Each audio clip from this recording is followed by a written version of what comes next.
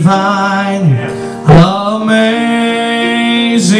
love that brought to earth from heaven above the Son of God for us to die, that we might dwell on high. For us a crown of thorns he wore, for us a robe of scorn he bore. He conquered death and rent the grave, and leaves our souls to save. He died for you, he died for me, and shed his blood to make us free. Upon the cross of Calvary, the Savior died for me.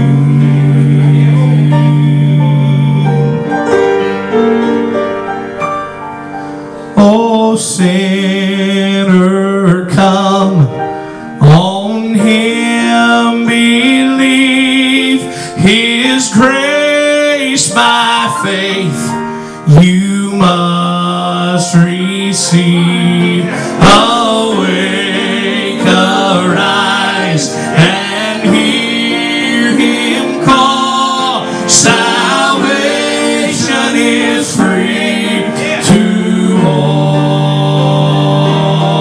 He died for you, he died for me, and shed his blood to make us free. Upon the cross of Calvary, the Savior died for me.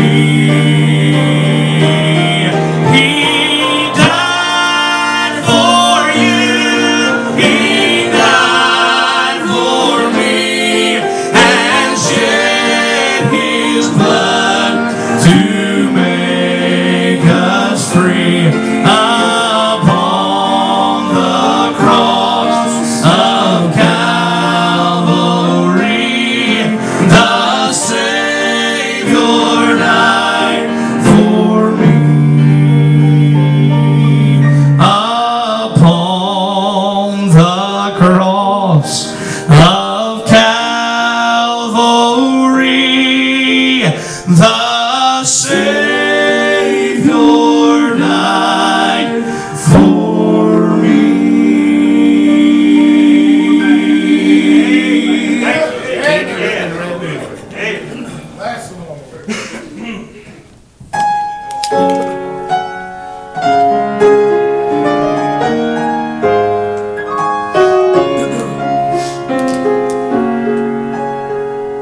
In letters of crimson, God wrote his love on a hill so long, long ago. For you and for me, Jesus died, and love's greatest story was told. I love you, I love you. That's what Calvary said. I love you, I love you, I love you.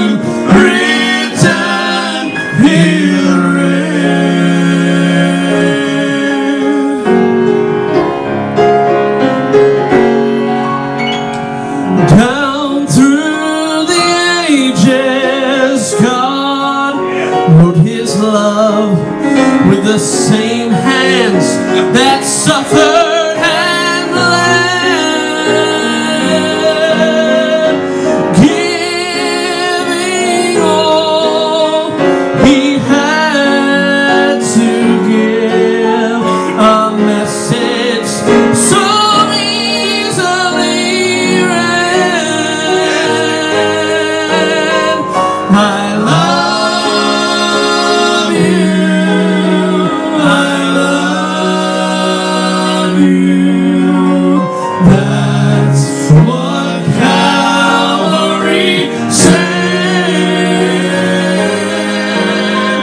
I love you. I love you. I love you. Written in red. Oh, precious is the flow that makes me white as snow. No other fount I know, nothing but the blood of Jesus. Oh, I love you. I love you. I love you. Written in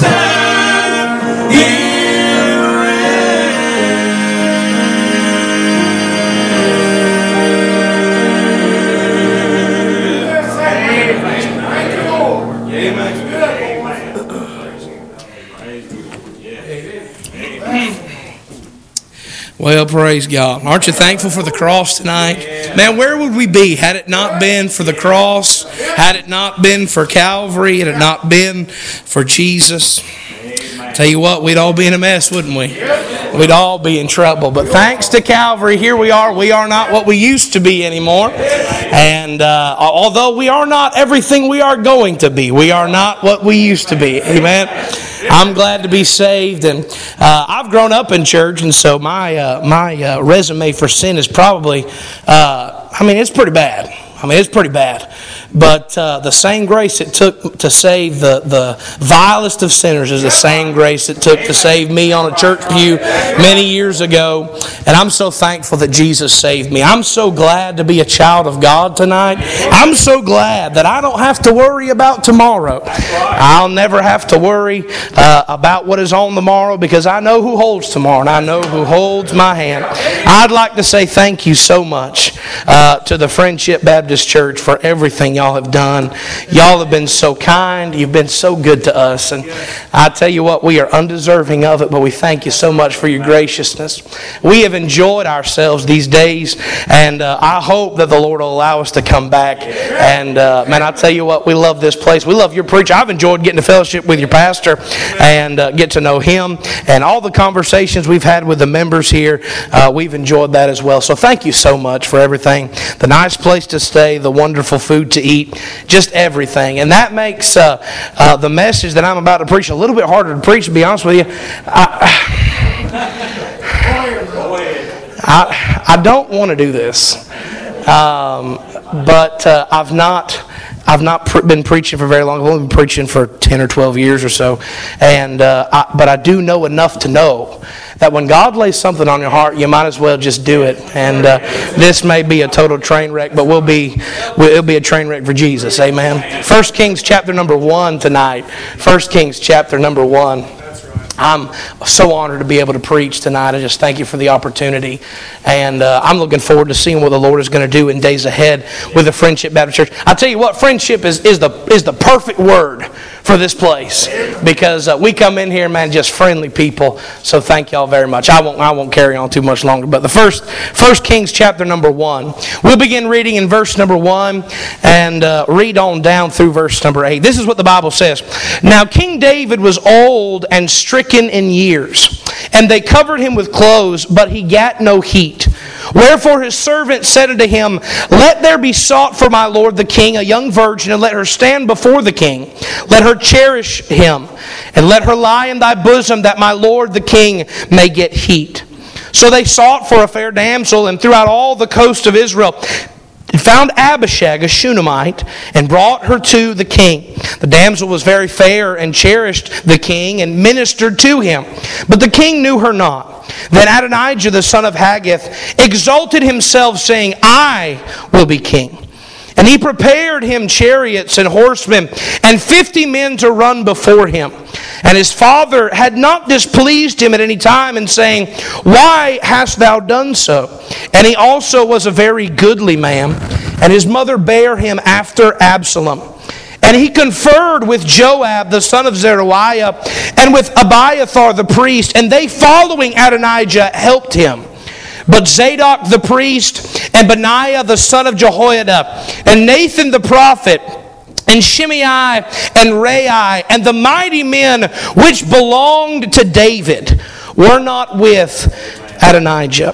Father, we love you and we thank you so much for, Lord, your presence that's been felt in the service this far. Lord, in the entire meeting, I feel like you've met with us. And Lord, you've met with me in my heart, and you helped me through the preaching of your word. Lord, you helped me tonight to have more of a burden for the lost, and I pray that you'd help each of us to have that. God, I pray that you'd use me now as we preach. And Lord, help my heart to be pure, help my mind to be clear, and help my words to be sure tonight.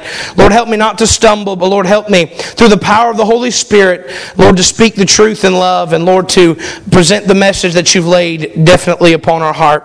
God, I pray that if there's somebody here tonight, Lord, if they don't know you for sure as their Savior, I pray that tonight they would get saved. And Lord, that's our desire, is to see people saved and to see the church edified and you to be magnified. And we ask all these things, Lord, as a child in need of help from their Father, we ask in Jesus' name, amen. 1 Kings opens with the condition of the king of Israel. We are used to seeing King David as the mighty champion, as the leader of the nation of Israel. His 40-year reign is coming to a close, and we find that the warrior and great leader that we have known David to be is not the man that we find in the first several verses of our text. We find a man who the Bible describes as stricken in years. That word stricken, it means of a great age or advanced in years. David has become an old man on the throne. David is sick. The Bible says at the end of verse number 1 that he got no heat. He is cold. They cover him with blankets and he can get no heat. He's cold all of the time. And I'll tell you what, I came to Myrtle Beach thinking that we were going to have vacation. I brought my coat, but I didn't think I'd need it until I stepped outside and I found out just how cold it can get in Myrtle Beach, South Carolina. But I can almost identify with David a little bit on that point, because I've been like an old man. I've been cold all the time. I'm just teasing. But David, that is the condition that David is in. He is in need of assistance. They have to search for someone in their country that will cherish the king and minister to the king, someone that will help him with anything that he needs, because he does not have the strength nor the stamina to do that on his own.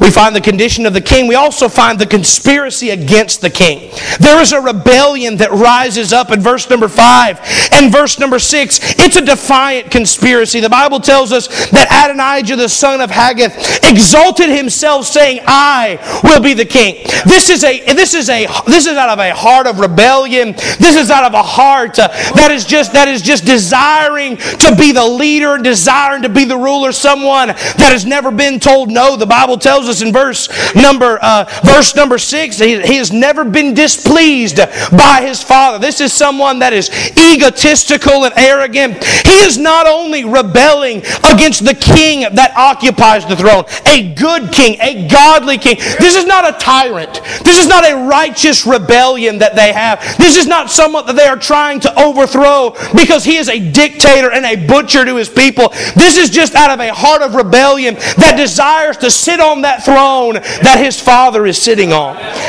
And then this is not only is he rebelling against the king, but he is also stealing from the king.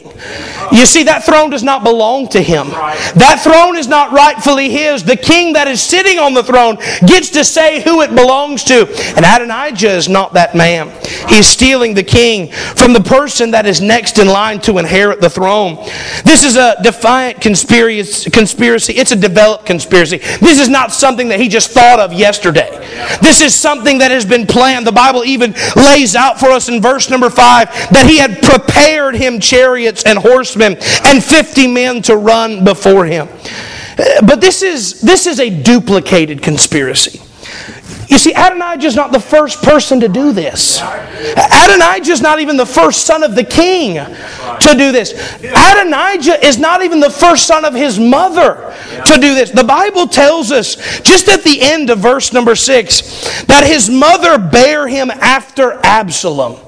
Absalom, we are familiar with the rebellion that he rose up in the book of 2 Samuel. This is not even the first son to rebel against the king. And his plan is identical to the plan that Absalom had. If you were to look in the book of 2 Samuel in chapter 15, you'll find these words written about Absalom's conspiracy. The Bible says, and it came to pass after this, that Absalom prepared him chariots and horses and 50 men to run before him. You laid them side by side. It's the exact same plan. And Adonijah, for some reason, is expecting a different result. What is that? What is that? The definition of madness is doing the same thing over and over again, expecting a different result. Adonijah is following in the footsteps of his rebellious brother and expecting a different result. He thought that his plan was original, but it was not. He thought that his plan would be successful, but it was not. He thought that his plan would liberate him from being under the control and the rule of another person, but it did not.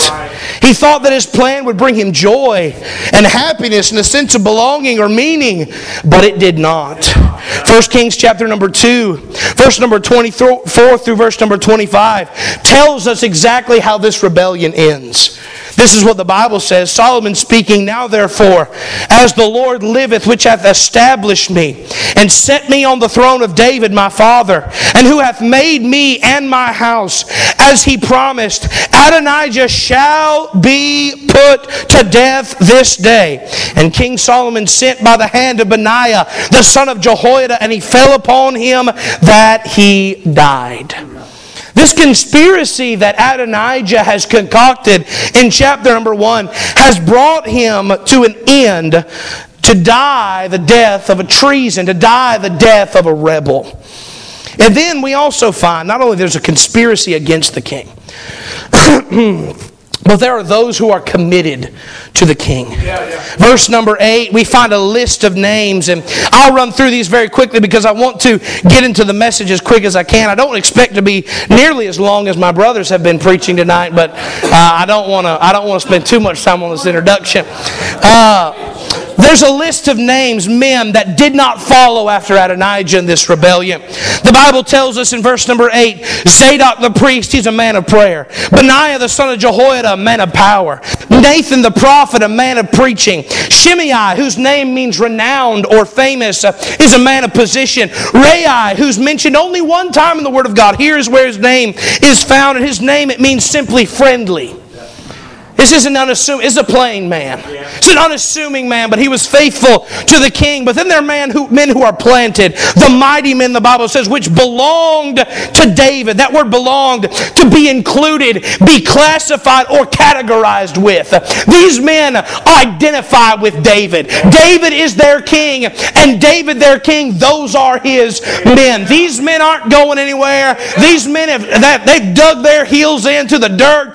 They're not going to be running off with no rebellion. They're going to stay right beside the king. And in a day and hour which we are living in, where people are throwing in the towel and people are jumping ship on God, I want to be like one of these men where I dig in my heels and say, I'm staying with the king. It doesn't matter how bad it looks. It doesn't matter how bad the world gets. It doesn't matter how many naysayers come along and say you're not doing it right. You ought to take Baptist. Hell, you ought to take Baptist off your sign. You ought to stop using that old King James Version. You ought to stop using that traditional kind of music. I want to be one of those that dig in right here and stay in the way that I've been raised in. That stay next to the king. Be committed. Be committed to the king this evening.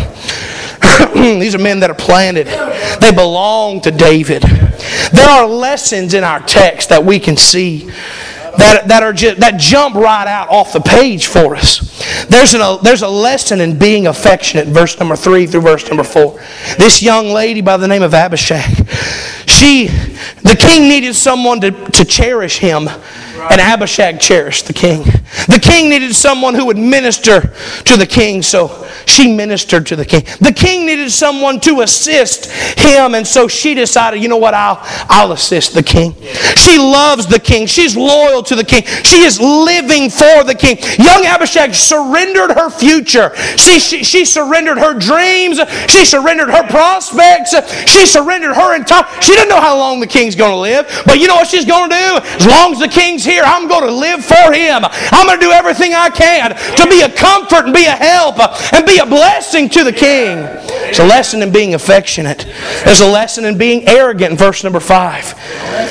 See, Adonijah, the Bible says, he exalts himself. He forgets the lesson in Luke chapter 14, where the Bible says that whosoever exalteth himself shall be abased.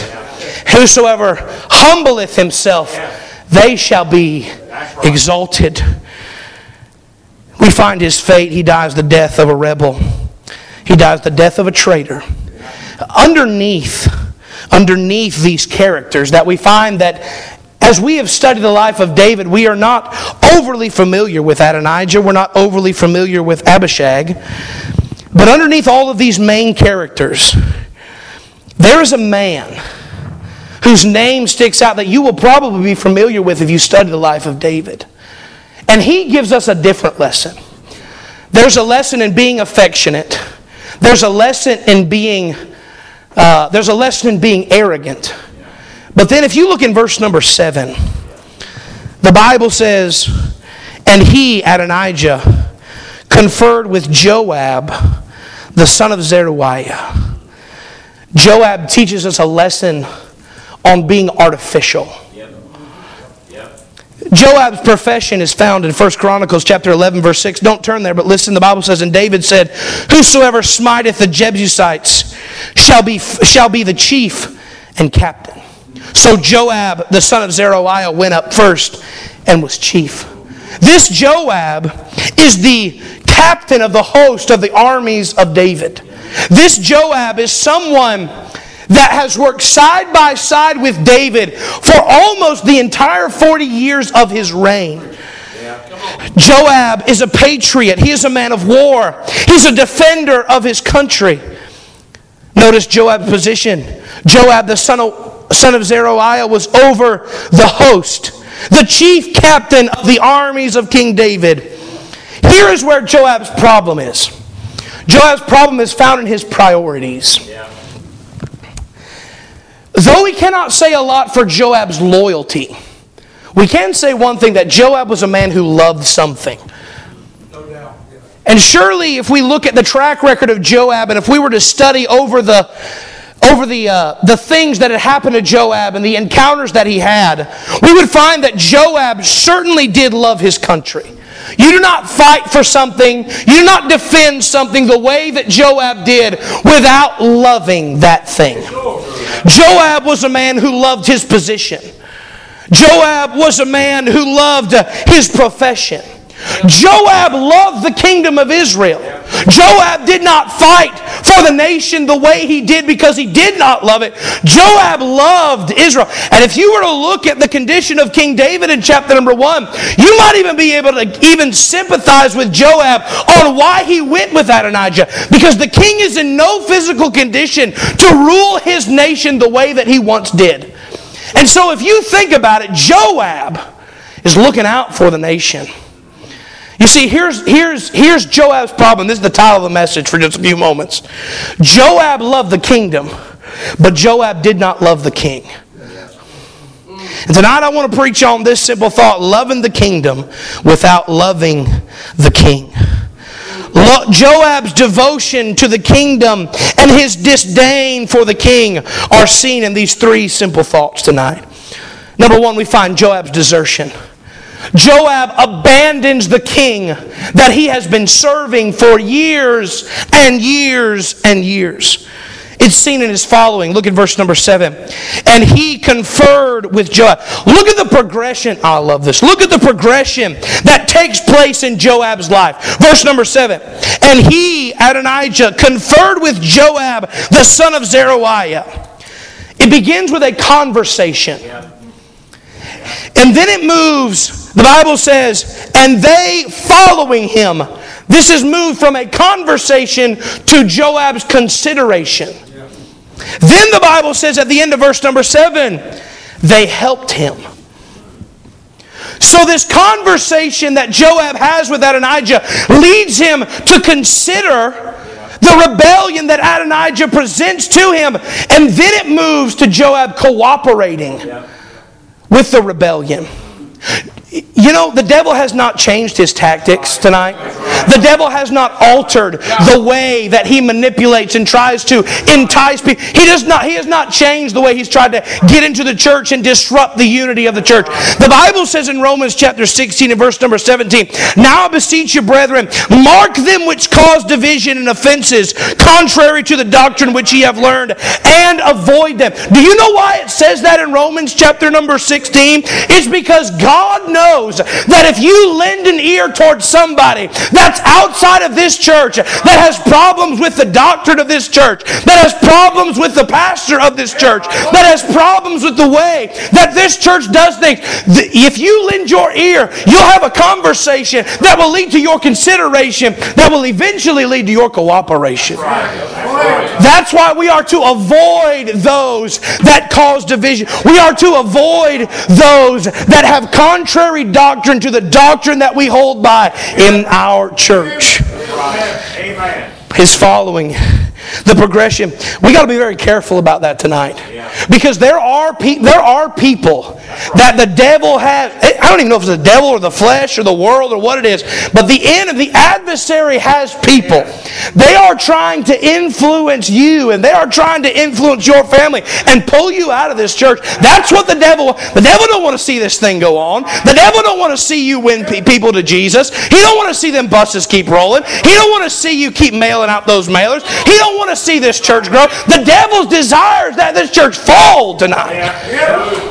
We got to be very careful about who we associate with tonight. We got to be very careful about who we allow to have a conversation with us. Because if we even lend an ear tonight, we may eventually end up cooperating with that mess. Seen in his desertion, is seen in his following. It's seen in his fellowship. If you look down to verses number 18 through verse number 20, Adonijah, he throws a party. The Bible says that he has slain oxen and fat cattle and sheep in abundance, and he hath called the sons of the king, and Abiathar the priest, and Joab the captain of the host.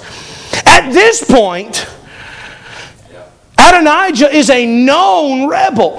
At this point, Adonijah has made his plan abundantly clear, and Joab is seen in fellowship with him. I'm not talking about being mean to people. I'm not talking about being rude to people, but I am talking about obeying the Bible tonight. I'm talking about avoiding people that would cause rebellion, that try to stir up problems and stir up troubles tonight. There's a movement in this day and hour. It's all on social. It's on social media, and here's the thing about social media. Twitter is not real.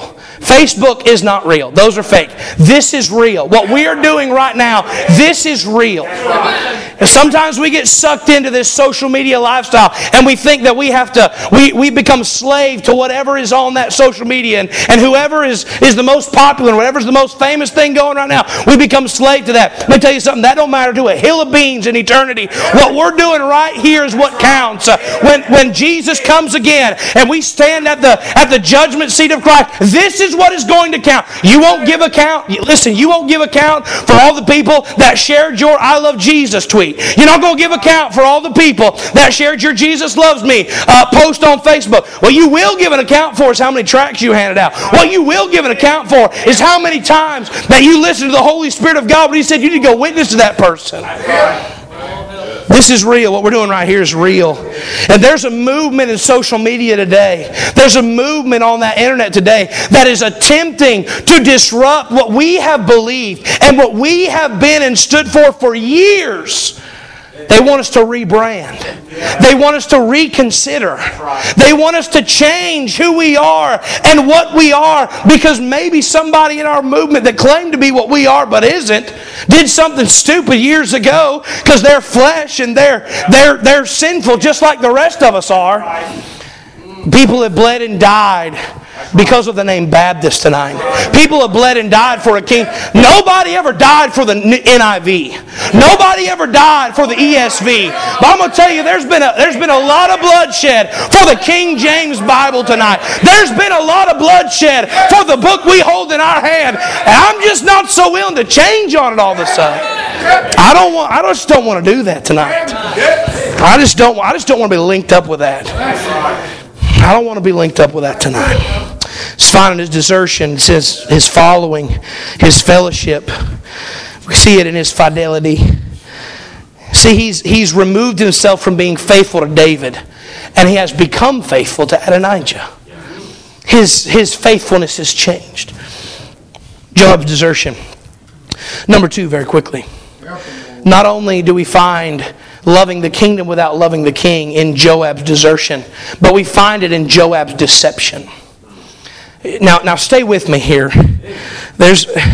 I put in a few hours of studying the life of Joab to put this together. So I want you to follow me. I don't want to be confusing. I want to be clear with what I'm about to say. There is a supposition about Joab. And that supposition is that Joab is a servant of David. In fact, if you look in 2 Samuel chapter 14 and verse 22, Joab even says that he is a servant of David. This is what the Bible says. And Joab fell to the ground on his face and bowed himself and thanked the king. And Joab said, "Today thy servant knoweth that I have found grace in the sight of my Lord, O king, in that the king hath fulfilled the request of his servant." So Joab claims to be a servant of the king. If you look at the life of 1 Kings chapter 1 wasn't in the Bible, you look at the track record that Joab has. Joab stayed with the king in 1 Samuel chapter 26. Joab was with David before David was even anointed king. Not anointed, but before Saul was removed from the throne. And David became the king of Israel. Joab was with David. Joab fought for the king. In 2 Samuel chapter 2, chapter 3, and chapter 10, we find details of battles that Joab fought for David. He fought for the king. He commanded for the king. 2 Samuel chapter number 11, verse number 1, the Bible says, "It came to pass, after the year was expired, at the time when kings go forth to battle, that David sent Joab." Joab covered for the king.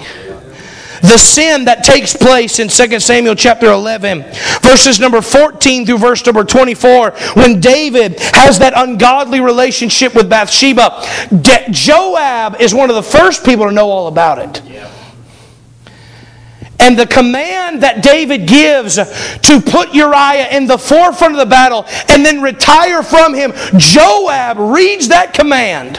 He reads that letter and he performs what David asked him to do. So if you look at David, if you look at Joab, you would think that Joab is a servant of King David. But there is not just a supposition about the deception of Joab. There is a separation in the deception of Joab. 2 Samuel chapter 23 and 1 Chronicles chapter number 11 list for us what are David's mighty men. The men that fought for David, the men that were faithful to David, the men that bled and the men that would die, the men that would give up everything they own and everything they have for their king. They would die for him. They lived for him. They'd do anything for him. You know whose name you will not find in those chapters? You'll find the name Joab, but you will not find him listed as a mighty man. You'll find his brothers listed as mighty men. His brother Abishai, the brother of Joab, he's a mighty man. Asahel, the other brother of Joab, he is a mighty man. But do you know not one time in this Bible does it record that Joab was a servant of the king? Joab said he was a servant. But Joab's a liar. That's evidenced in 1 Kings chapter number 1. But it's never recorded in the book tonight that Joab was a servant. You can say you're a servant all you want to. You can say that you are a servant of the king or you are a servant of God. But if your name is not recorded in the book tonight, it doesn't matter what you say. It doesn't matter what you've done. It doesn't matter the list of accomplishments that Joab has on his resume. His name is not in the book tonight. Joab loved the kingdom, but Joab didn't have no relationship with the king. Joab, look at this. Look in verse number 8 of our text, 1 Kings chapter 1. The mighty men which belonged to David. That's not Joab tonight. That's not Joab. Joab fancies himself a servant, but Joab is a serpent. He makes the claim of being a servant, but his name is not recorded in the book. Matthew chapter number 7, verse number 20. Wherefore by their fruits ye shall know them.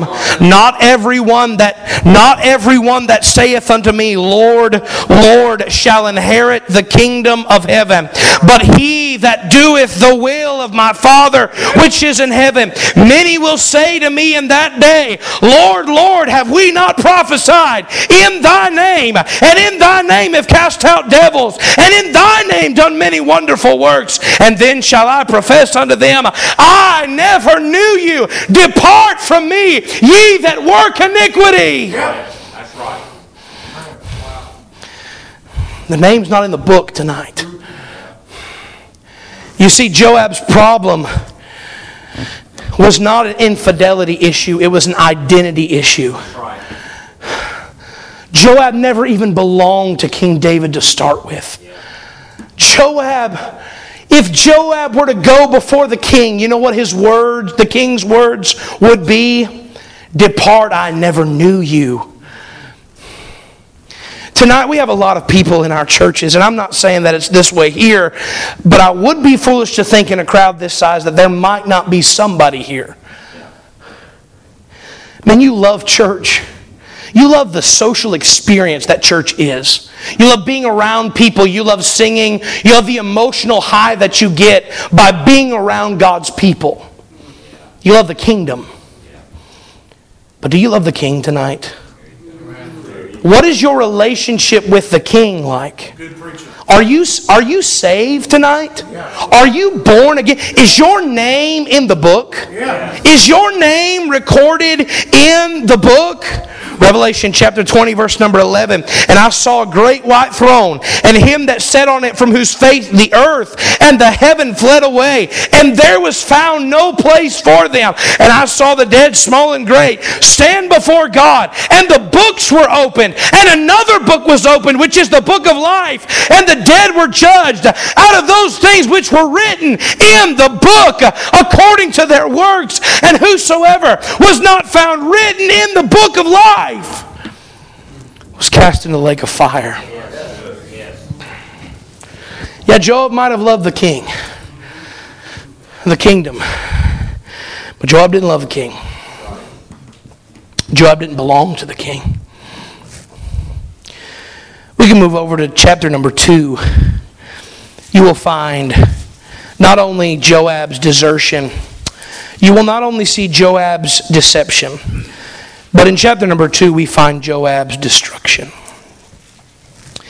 In the final words of King David, he is leaving his son, his successor, some instructions and final words.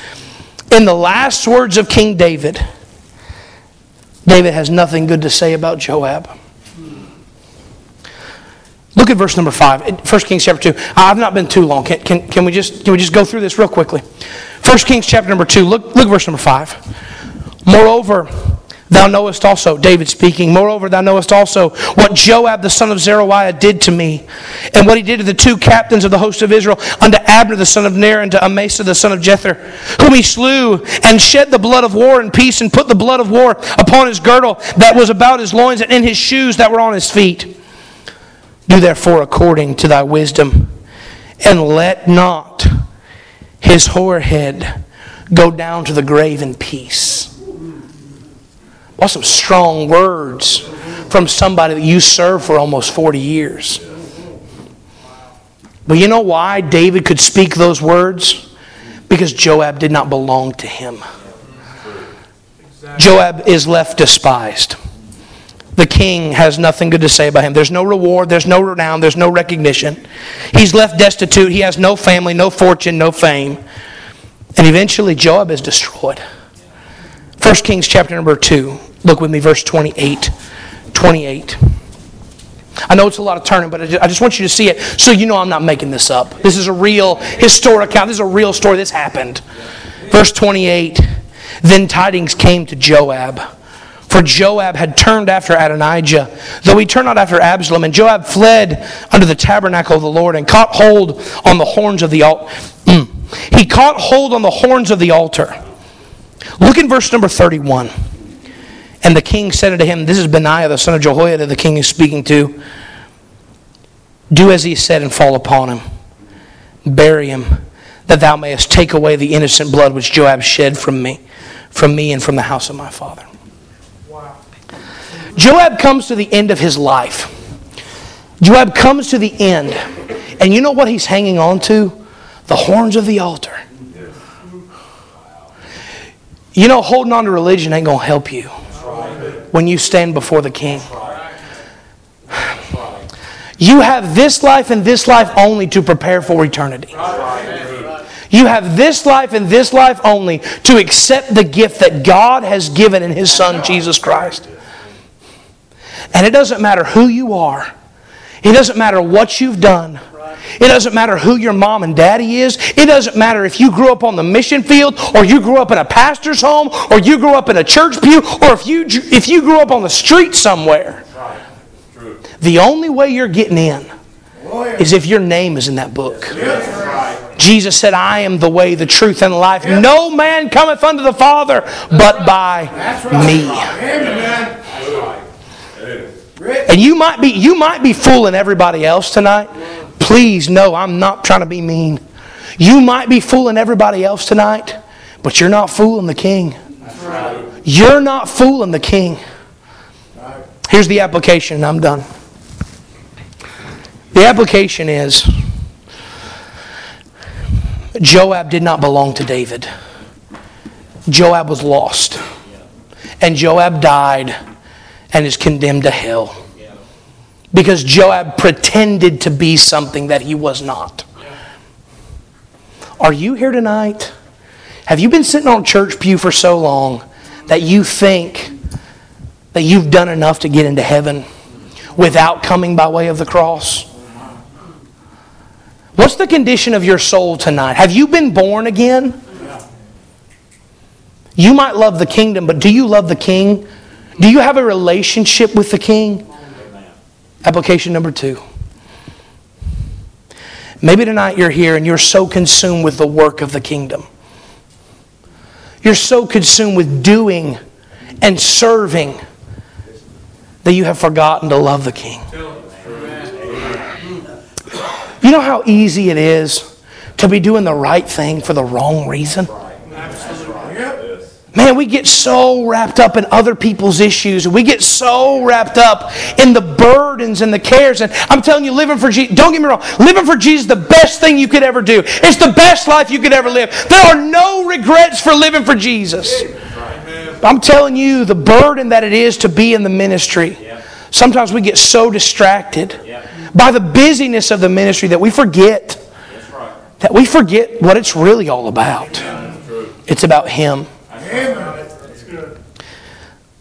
In conclusion, I'll say this. When you lose or when you forsake the King, you lose the King's passion. What is the King's passion? This is a faithful saying and worthy of all acceptation, that Christ Jesus came into the world to save sinners. Matthew chapter 1.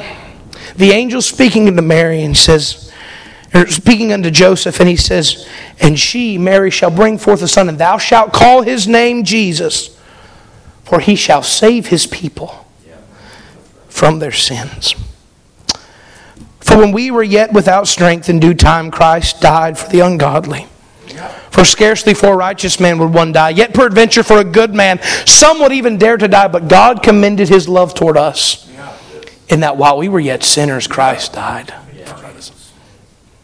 When we stop loving the King and we get too consumed with the work of the kingdom, we lose the reality that if we don't reach lost people with the gospel, they're going to die and go to hell. I was speaking to our teenagers this last Sunday, and we were talking about the armor of God in Ephesians chapter 6. We began to discuss the adversary. And one of the things that I wanted to make a point to tell them, because the teenagers in our church, pretty much every single one of them have grown up in that church. They've all been there for like 10 plus years. Bible Baptist Church is all they've known. And we preach against the wickedness of this world. We preach the righteousness of God, the holiness of God. One of the things that I wanted to make sure that they knew, and I'm sure that they do, but I wanted to reiterate it and I'll reiterate it to you tonight. That we are angry with the wickedness of this world. God is angry with the wickedness of this world. But we are to love people. People are not our enemy. People are not our adversary. The Bible says we wrestle not against flesh and blood, but we wrestle against principalities, against powers, against the rulers of the darkness of this world. And when you lose your relationship with the King and just get wrapped up in the kingdom, maybe building your own kingdom, you lose the heartbeat of Jesus tonight. You lose the passion of the King. You also lose the King's power. We can't do what we must do without the power of the Holy Spirit of God. We must have His power and His strength. But when you don't have a relationship with Him, you lose that touch. You lose the King's passion, you lose the King's power, but then you lose the King personally. Read two portions of Scripture, and I'm done. Unto the angel of the church of Ephesus write, these things saith he that holdeth the 7 stars in his right hand, who walketh in the midst of the 7 golden candlesticks. I know thy works, thy labor, thy patience, how thou canst not bear them which are evil, and hast tried them which say they are apostles and are not, and hast found them liars, and hast borne and hast patience, for my name's sake hast labored and hast not fainted. Nevertheless, I have somewhat against thee, because thou hast left thy first love. Luke in chapter number 10. Jesus comes to Bethany, and the Bible says that there is a woman there whose name is Martha, and she welcomes the Lord into her house. Martha begins to busy herself with preparing a meal for the Lord, but Mary just goes straight to the feet of Jesus. The Bible says, and Martha was cumbered about with much serving, and came to him and said, Lord, dost thou not care that my sister hath left me to serve alone? Bid her therefore that she help me. Jesus answered and said unto her, Martha, Martha, thou art careful and troubled about many things, but one thing is needful. And Mary hath chosen that good part, which shall not be taken away from her. Where's your heart at tonight, church? And I think I can say with a fair bit of authority and assurance, I guess is the word better for it, that your heart's in the right place. But isn't it good to always be reminded that we cannot forget. We cannot get so wrapped up in the kingdom that we forget about the King. Maybe tonight you're here. Maybe tonight you're here and you're not saved. Maybe you've been trusting in what mom and dad have done. Maybe you've been trusting in what husband or wife has done. Maybe you've been trusting in what grandpa or grandma did. I don't know. But it's time to get it settled tonight, and the Holy Spirit is knocking on some doors. And I pray that you'll do business with God. Father, we love you tonight. Thank you for your word. I pray that you'd help us to respond accordingly in Jesus' name. Amen.